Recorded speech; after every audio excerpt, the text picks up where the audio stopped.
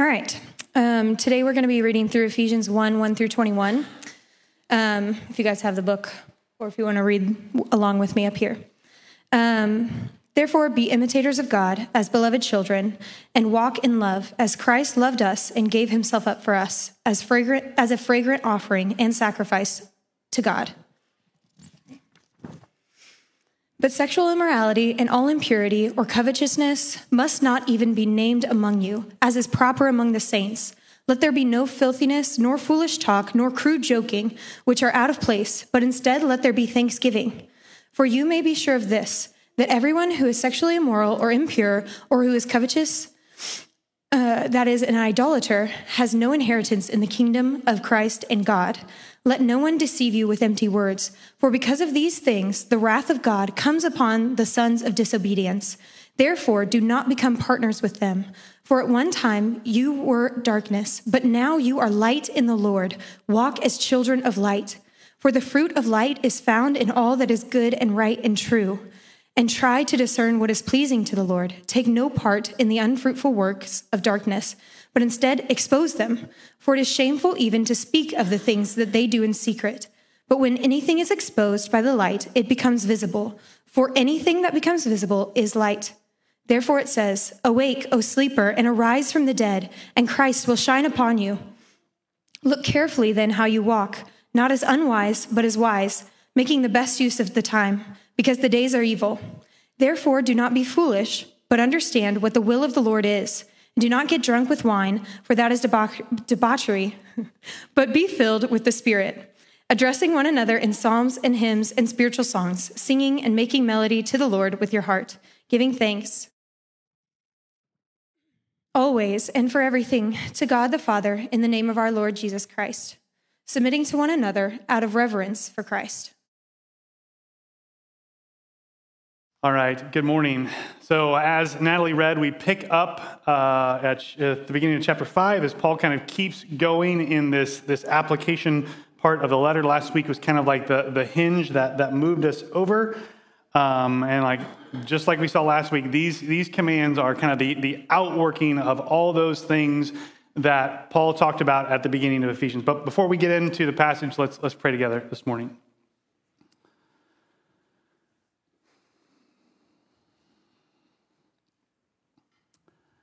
Father, we thank you that you are good and gracious and that you care for your children. That because of Jesus, we can go from being your enemies, being children of wrath, to being beloved children of you. And so we pray this morning that you would remind us of the grace you've shown us in Jesus. That you would send your Spirit to call us to this standard that you have for us for living because of what you've done for us. And that you would motivate us to walk in the good works that you've prepared for us, that we would strive for obedience, we would strive for holiness because it's what you call us to in your word. Jesus, we thank you for your sacrifice on our behalf. We thank you that you loved us and gave yourself up for us. It's in your name we pray. Amen. All right, so like a lot of passages in Paul's letters, and if you just kind of flip through the big chunks in Ephesians, it's most of the ones in Ephesians, it starts with the word therefore. This is Paul tying what he's about to say to everything that he's just said. And so last week, he told us, he said, don't walk as the Gentiles do because we're not like them anymore. We've been made new. And because we've been made new, we should live like we're made new. And then he gave us some specific commands on how to do this. This week, he's going to kind of set the positive standard. So last week it's, don't be like the Gentiles. Instead, we're to be like someone or something else. So we see it in the first two commands we get. The first two commands we get are be imitators of God. And then number 2 is walk in love. So then the rest of the passage is just kind of like specific ways in which we imitate God and walk in love. But what we got to acknowledge at the beginning is that this is a pretty high bar that Paul sets for us. Imitate God and walk in love. Like, these are pretty difficult commands Paul is throwing out here, right? If you spent any time in the Bible at all, you know that God is different than we are, right? He's way better, and we're kind of the worst. And so Paul is saying, like, be like that. Don't be like you are. Be like God and walk in love. Love is messy. It's difficult. It's hard. It requires things of us. And Paul is saying, like, this is who you got to be. You got to imitate God, and you've got to walk in love. But the good news for us is that these two commands also come with these as statements. He says, be imitators of God as beloved children. Walk in love as Christ loved us and gave himself up for us. These statements tell us how we do these things, how these commands are possible for us. We can imitate him because he's made us his beloved children. We can walk in love because of Christ's love for us and what he's done for us. And as I said last week, these gospel obligations, these things that we must do because of what Jesus has done for us, they flow out of those gospel declarations, those good news proclamations of who Jesus is and what he's done for us. The imperatives, the commands, they flow out of the indicatives. But I want to clarify something. When I say that those obligations, those good news obligations, they flow out of the good news declarations, I obviously do not mean that it happens automatically. Right? If I'm in my house, and I have to be in my house because this building, this won't work. If I'm in my house and I go to a faucet and I turn the handle, water comes out. If you do that here, it kind of depends on the faucet you pick.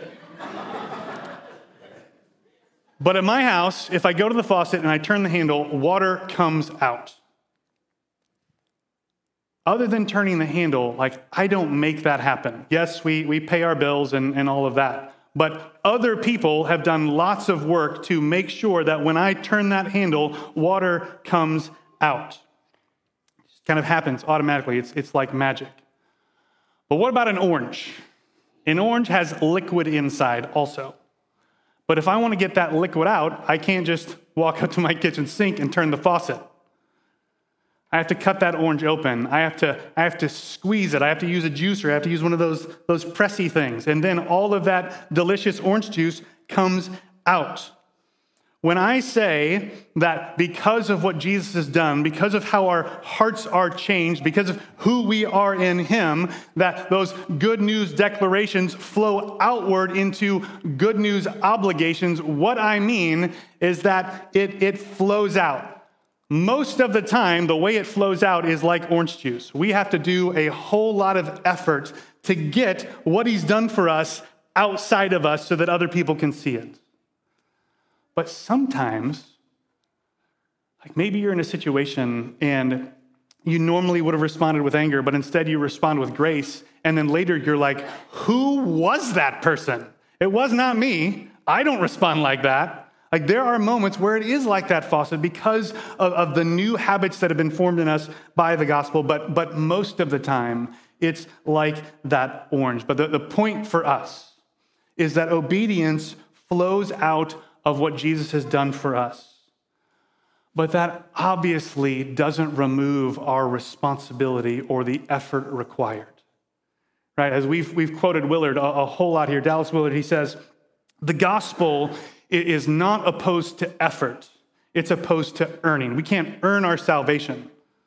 But that doesn't mean that obedience doesn't take effort from us. Right? It's obvious, if we think about it even just a little bit, that imitating God and walking in love is going to require effort from us to kind of squeeze out what Jesus has done for us and what he's doing in us. And so let's look at these commands that Paul gives us with this in mind. The first one, be imitators of God as beloved children. Now, as we work through these first two commands, I want to kind of pause for a moment. I know I just said we're going to get into them, and we will, but we're going to pause first. I want you to think about who you are kind of as a person, kind of the bent of your personality. Like, are you somebody that tends more towards legalism, right? Trying to earn your salvation, or are you somebody that tends more towards license, towards kind of abusing the grace and freedom that you've been shown? So are you somebody that feels like you got to earn God's love, or are you somebody that's like, of course God loves me, I'm amazing? There's a book called Counsel from the Cross written by Elise Fitzpatrick and Dennis Johnson, and they talk about these two categories as the sad moralist, those who feel like they have to earn God's love, or the happy moralist, those who are sure that they have it and they abuse it. And so think about where you're at. And honestly, sometimes we're maybe both, or we're one thing in one situation and one thing in another. But think about where you are on that spectrum, because that's going to matter as we think about these first two commands. Right? Because we need both sides of these statements. Be imitators of God as beloved children. Walk in love as Christ loved us. And so for the first one, be imitators of God. Like, some of you desperately need to rest in the reality that you are a child of God. Right? That you are beloved. That's who you are. That's your standing before the Father. He loves you. He cares for you. You imitate him as someone who is already loved by him, not as somebody who imitates him so that you can be loved by him. Right? Some of us need to hear that and believe that and rest in that. Some of you desperately need to heed the command. Yes, you are loved, and yes, that is great. But those who love him keep his commands. Right? Your status as a beloved child of God doesn't mean that you don't need to imitate him. Right? It doesn't mean that we can do whatever we want. It means that we're called to bear the family likeness. So the question then is what does it mean for us to imitate God? Well, God is faithful, good, gracious, holy, just, kind, loving, merciful, righteous, true, wise. So just be all of those things, and then you can check this one off. Right? This is impossible for us. We can never perfectly imitate God. We can never do all of these things or be all of these things on this side of eternity. But Paul says this is the standard to which we strive as beloved children. The reality is that growth is difficult. It takes time, it's slow, it's incremental. And so recognize that standard is high and that it's impossibly high. But also look for incremental steps that you can take toward it. And so, for example, God is kind. So for the rest of the day, strive to be kind in all your interactions. Or God is just. Try to be just in the way you parent your kids. Or focus on growing in wisdom because God is wise by reading the Proverbs. Break that down. Don't just kind of throw your hands up and say, well, I can never do that, and so I'm not going to do anything. Right? We've been made new. Peter says we've been given all things that pertain to life and godliness. So let's be people who imitate God like Paul tells us to. Because we're his beloved children. Because we can bear the family likeness. All right, verse 2. Walk in love as Christ loved us and gave himself up for us. Again, we need both sides here. Some of you need to desperately rest in the truth that Jesus loved you and gave himself up for you. And notice that these words here are past tense. Right? Jesus loved us. It doesn't mean that he doesn't still love us, right? We're beloved children in verse 1, and then, the whole first half of Ephesians. Jesus loves us. But here the focus is on the fact that he has loved us. What this means is that Jesus' love for you is not based on you walking in love. He loved you already. So quit trying to earn his love by what you do, by how you walk things out, by how you obey. Quit loving others so that Jesus will love you. Love them because he has and he will forever.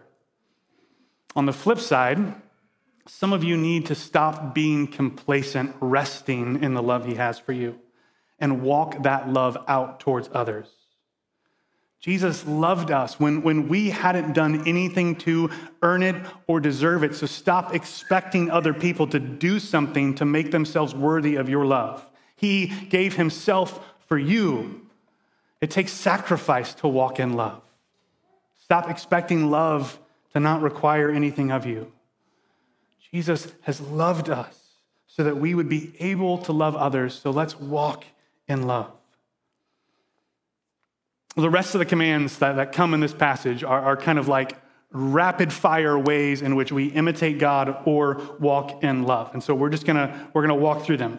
First, he says that sexual immorality and impurity and covetousness must not even be named among you, as is proper among the saints. Because we're different, these things shouldn't be part of who we are.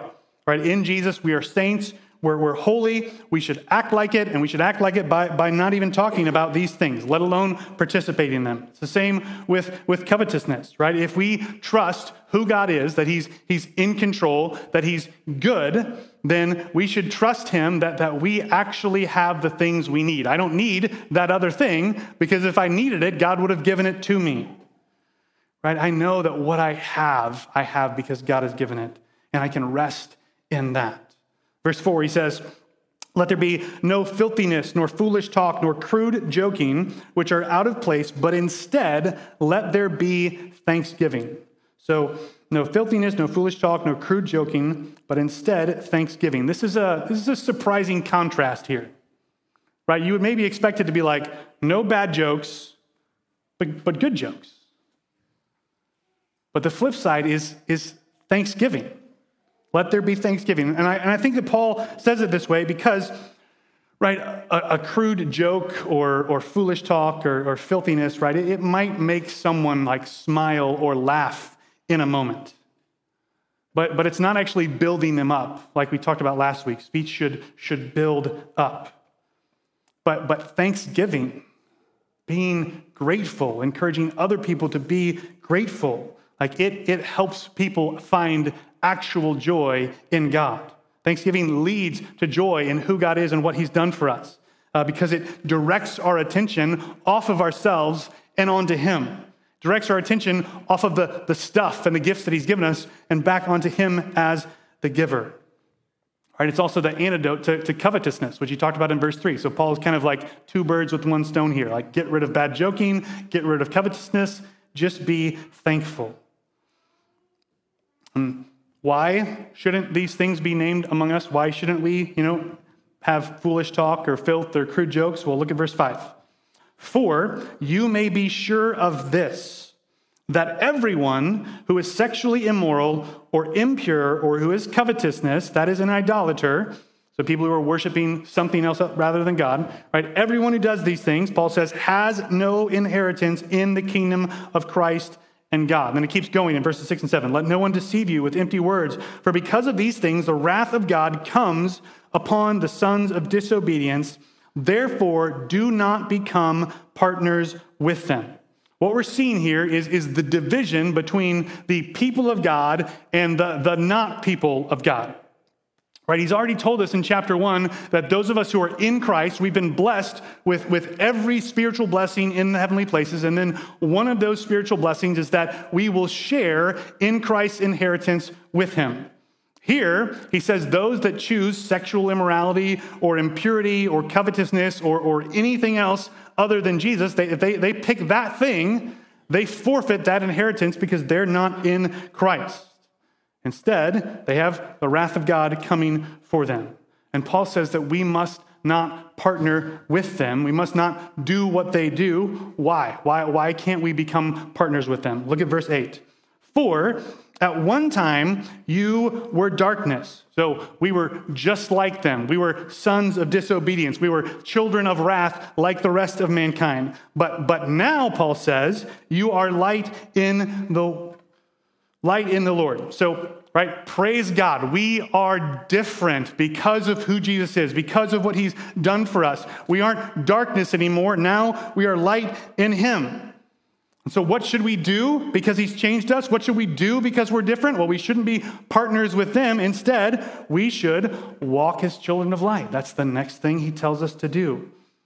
And then in verse 9, he gives us kind of this parenthetical explanation of what the light does in us and through us, what it produces, how that flows out of us. He says, the fruit of light is found in all that is good and right and true. And so, if you want a flow chart or a rubric that you can use in your daily life, here you go. Step 1, is it true?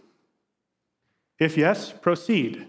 If no, don't think it or feel it or say it or do it. But if it is true, move on. Second step, is it right? If it's not right, don't think it or feel it or say it or do it. If it is, proceed. Step 3, is it good? If not, don't think it or feel it or say it or do it. But if it's all 3, proceed. Right? If it's right and true and good, it's something that we can do. Now, maybe you're sitting out there and you're thinking, but Dan, it's difficult to know if things are true or good or right. And to that I say, you're right. I agree. And so does Paul. Look at verse 10. Paul says, try to discern what is pleasing to the Lord. Try to discern what is pleasing to the Lord. Knowing what God wants us to do in any given situation is difficult. You know, the Bible is a phenomenal book, and I love it. And because I love it, I've devoted a ridiculous amount of time and money and energy and resources to studying it and helping other people study it. But if I had to offer a critique, it would be that it doesn't answer all my questions. It doesn't tell me exactly what I need to do in any specific situation that I'm facing in any moment. I mean, think about how much easier things would seem. They wouldn't actually be easier, but they would seem easier if instead of the Bible and the Holy Spirit, God just gave us a magic 8-ball.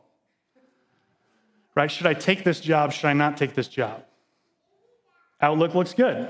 All right, let's move forward, right? It would be easy if we could just get the answer. But I think that the reason why God did not do that way is because if he did, then we would put our faith in the object rather than him. Right? God doesn't just want to give us all the answers. He doesn't just want to help us in our daily lives. He wants a relationship with us. And it's through a relationship with him that he reveals himself to us and we begin to learn and know more of what his will is for us. And so we read the Bible to know who God is, to know what he's done for us, to know what he wants for us and from us. And then we do what Paul says in our daily lives, moment by moment, situation by situation, we try to discern what is pleasing to the Lord. And notice how much grace is bound up in the way Paul says this. Right? He could have used a different word here, a different phrase here. He could have said, know what is pleasing to the Lord. He could have said, do what is pleasing to the Lord. He could have said, be pleasing to the Lord. But he said, try to discern what is pleasing to the Lord. Right? It's not going to be easy. It's going to take effort. And failure is kind of expected and baked in. So just try to do it. Try to discern what's pleasing to him. And one of the ways we set ourselves up for success in trying to discern what's pleasing to him is we listen to what he says in verse 11. He says, take no part in the unfruitful works of darkness, but instead expose them. Right? So don't do the things that the sons of disobedience, those who walk in darkness, do, because you're children of light. So walk in the light. Don't take part in their unfruitful works. They don't do anything good. They don't lead to anything good. They don't produce anything good. They're unfruitful works. So don't participate. Instead, Paul says, expose them. First, let's talk about what this does not mean. Look at verse 12. He says, for it's shameful even to speak of the things they do in secret. So expose it doesn't mean saying, hey, you'll never believe what they did. It doesn't mean that we gossip or we tell other people about all the things or become a tattletale. Instead, the word here that's translated as expose, it means something like a convincing rebuke. Like this is a conversation that's happening between a follower of Jesus and not a follower of Jesus, where they're calling them out of darkness, convincing them that there is a better way. Right? We expose them by bringing the works of darkness into the light. Look at verse 13. But when anything is exposed by the light, it becomes visible. For anything that becomes visible is light. And we expose them by light, by the truth of God's word, by the truth of the gospel. Look at the end of verse 14. Therefore it says, awake, O sleeper, and arise from the dead, and Christ will shine on you. With the truth of the gospel, we call people out of darkness and into the light, into Christ's life, into relationship with them, so they're no longer in darkness, but instead they can walk in the light. That's how we expose works of darkness. We call people to faith in Jesus, and we demonstrate for them what it looks like to walk as children of light. This is why Paul, in verse 15, says to look carefully at how we walk, not as unwise, but as wise. It takes wisdom for us to live our lives in the way that God calls us to. Paul says we have to do this because the days are evil, right? The world is still broken. We are still broken. And so walking in a manner worthy of our calling, like he calls us to in Ephesians, it's not going to come easy. It's not going to be simple. And we're going to have to make the best use of time so that we can do this. Because this is important, verse 17, therefore do not be foolish, but understand what the will of the Lord is.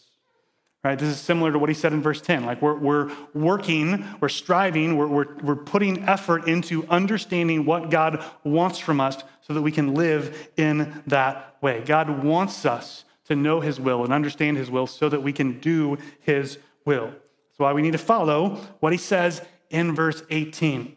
He says, don't get drunk with wine, for that is debauchery, but be filled with the Spirit. This is another one of those kind of comparisons that seems surprising. He says, no bad jokes. Instead, thanksgiving. Don't get drunk. Be filled with the Spirit.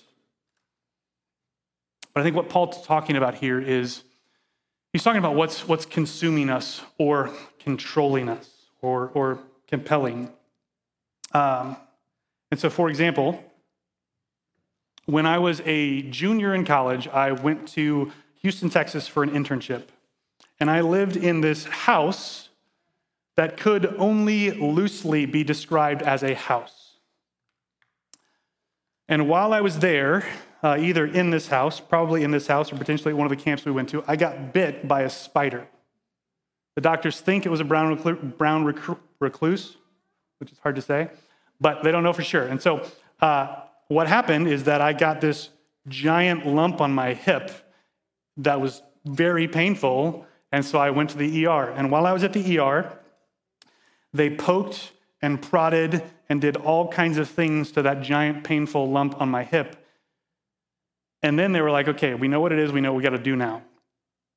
And so the nurse, or not the nurse, the doctor asked the nurse to go get an 18-gauge needle, which at the time I didn't know. I thought, the way she said that and the way that his face was, it's either big or it's small, and I don't know which one. And then the doctor, she said, do you want some anesthetic? And I thought, there's no way that what they're about to do could hurt any more than what they just did. And I was wrong. They came back in, and my friend said, oh, that's huge. And then they proceeded to stick it in my leg and dig things out with it. And in that moment, I was not Dan. I was pain. All my feelings, all my thoughts, all my actions were just red hot, searing pain. I was Like, that was it. Like, I don't really remember much of what happened after that other than that it hurt. Drinking too much puts us in a place where we are controlled by something other than ourselves. Where we're no longer in a place where we can accurately understand or accurately do and live out God's will for us.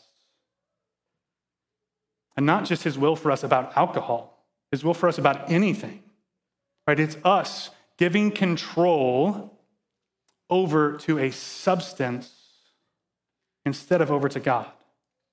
That's why Paul, I think, contrasts it with being filled with the Spirit. Because us being full of the Spirit, we're surrendering. We're saying, we're going to do what you want us to do, not what we want to do. Right? The Spirit is going to lead us and guide us, and we're going to submit to that, and we're going to follow. We're going to let ourselves be consumed by the Spirit instead of by ourselves, or instead of by, in this case, a substance. And then Paul's going to give us some examples. This is what he says being full of the Spirit looks like. Starting in verse 19, he says, addressing one another in psalms and hymns and spiritual songs, singing and making melody to the Lord with your heart, giving thanks always and for everything to God the Father in the name of the Lord Jesus Christ, and submitting to one another out of reverence for Christ. These are the kinds of things that believers full of the Spirit do with one another when they're together. They'll worship through music. They'll give thanks always and for everything. Notice those two words there, always and for everything. So when should we give thanks? Always. What are the things that we should give thanks for? Everything. This is just closing all the doors for us to escape out from underneath this command. And so when we come together as believers, it should be with hearts of gratitude to God for what he's done for us and that he's brought us together and given us one another. It should not be with grumbling and complaining. We should give thanks for everything, always. Even for things we don't like, even in moments where we don't feel like it, always and for everything giving thanks. Last, we will submit to one another out of reverence for Jesus. This is a call here toward mutual submission. We submit to one another. We don't fight for our own ways. We aren't out for ourselves. Instead, we put the interests of others above our own interests. Why should we mutually submit? Out of reverence for Jesus.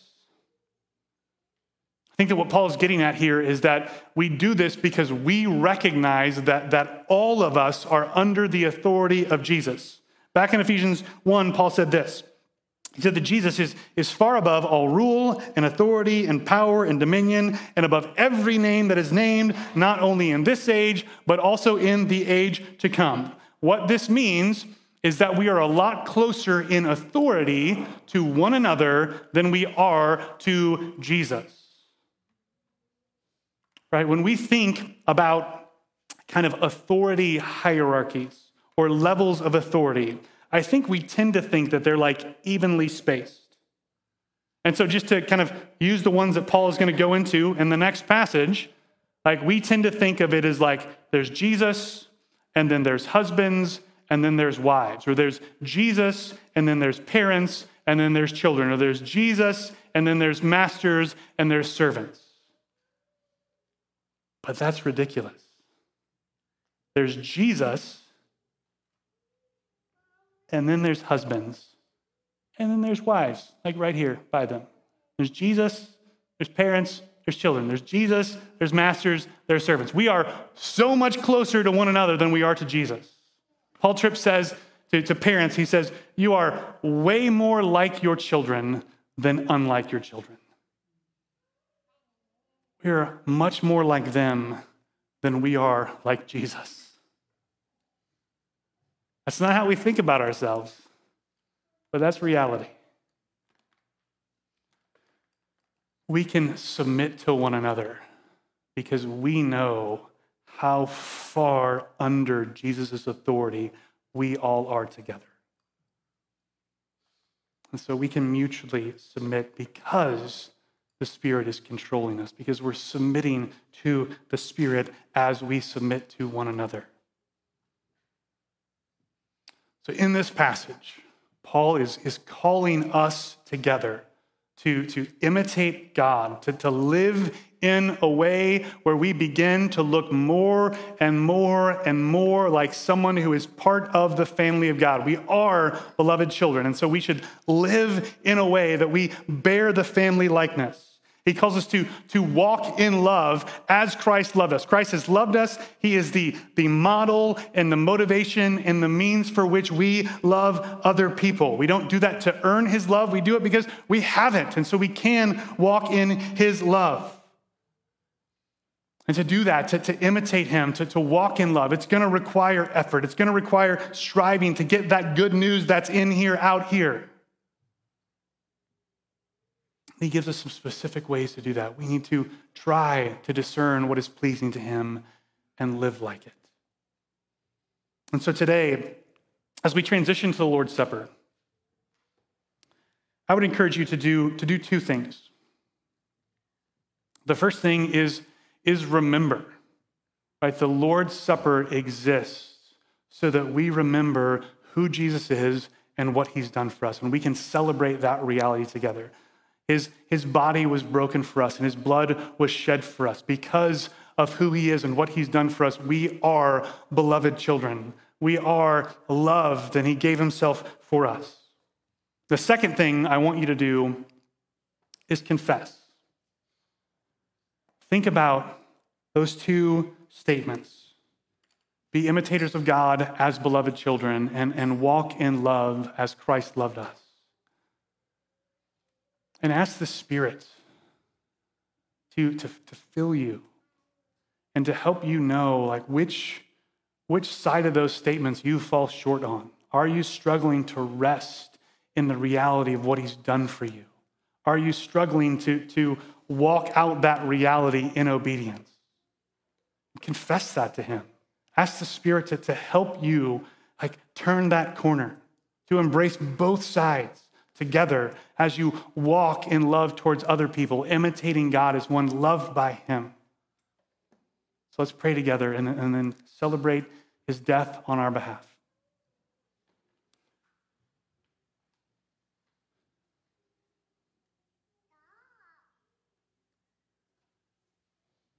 Father, we thank you that you sent Jesus to bring us back, to move us from being children of wrath to beloved children. Thank you that you, because of Jesus, have transferred us from the domain of darkness into the kingdom of your beloved Son. And because of that, we don't have to walk in darkness anymore. We don't have to participate it anymore, but we can walk as children of light. And so now we ask that you would send your Spirit to help us to respond to your word. That you would help us to both rest in the goodness of what you've done for us, and also to walk it out in a way that is for your glory and for our good and the good of others. Help us to imitate you and to walk in love as your children that you love. In your name we pray. Amen.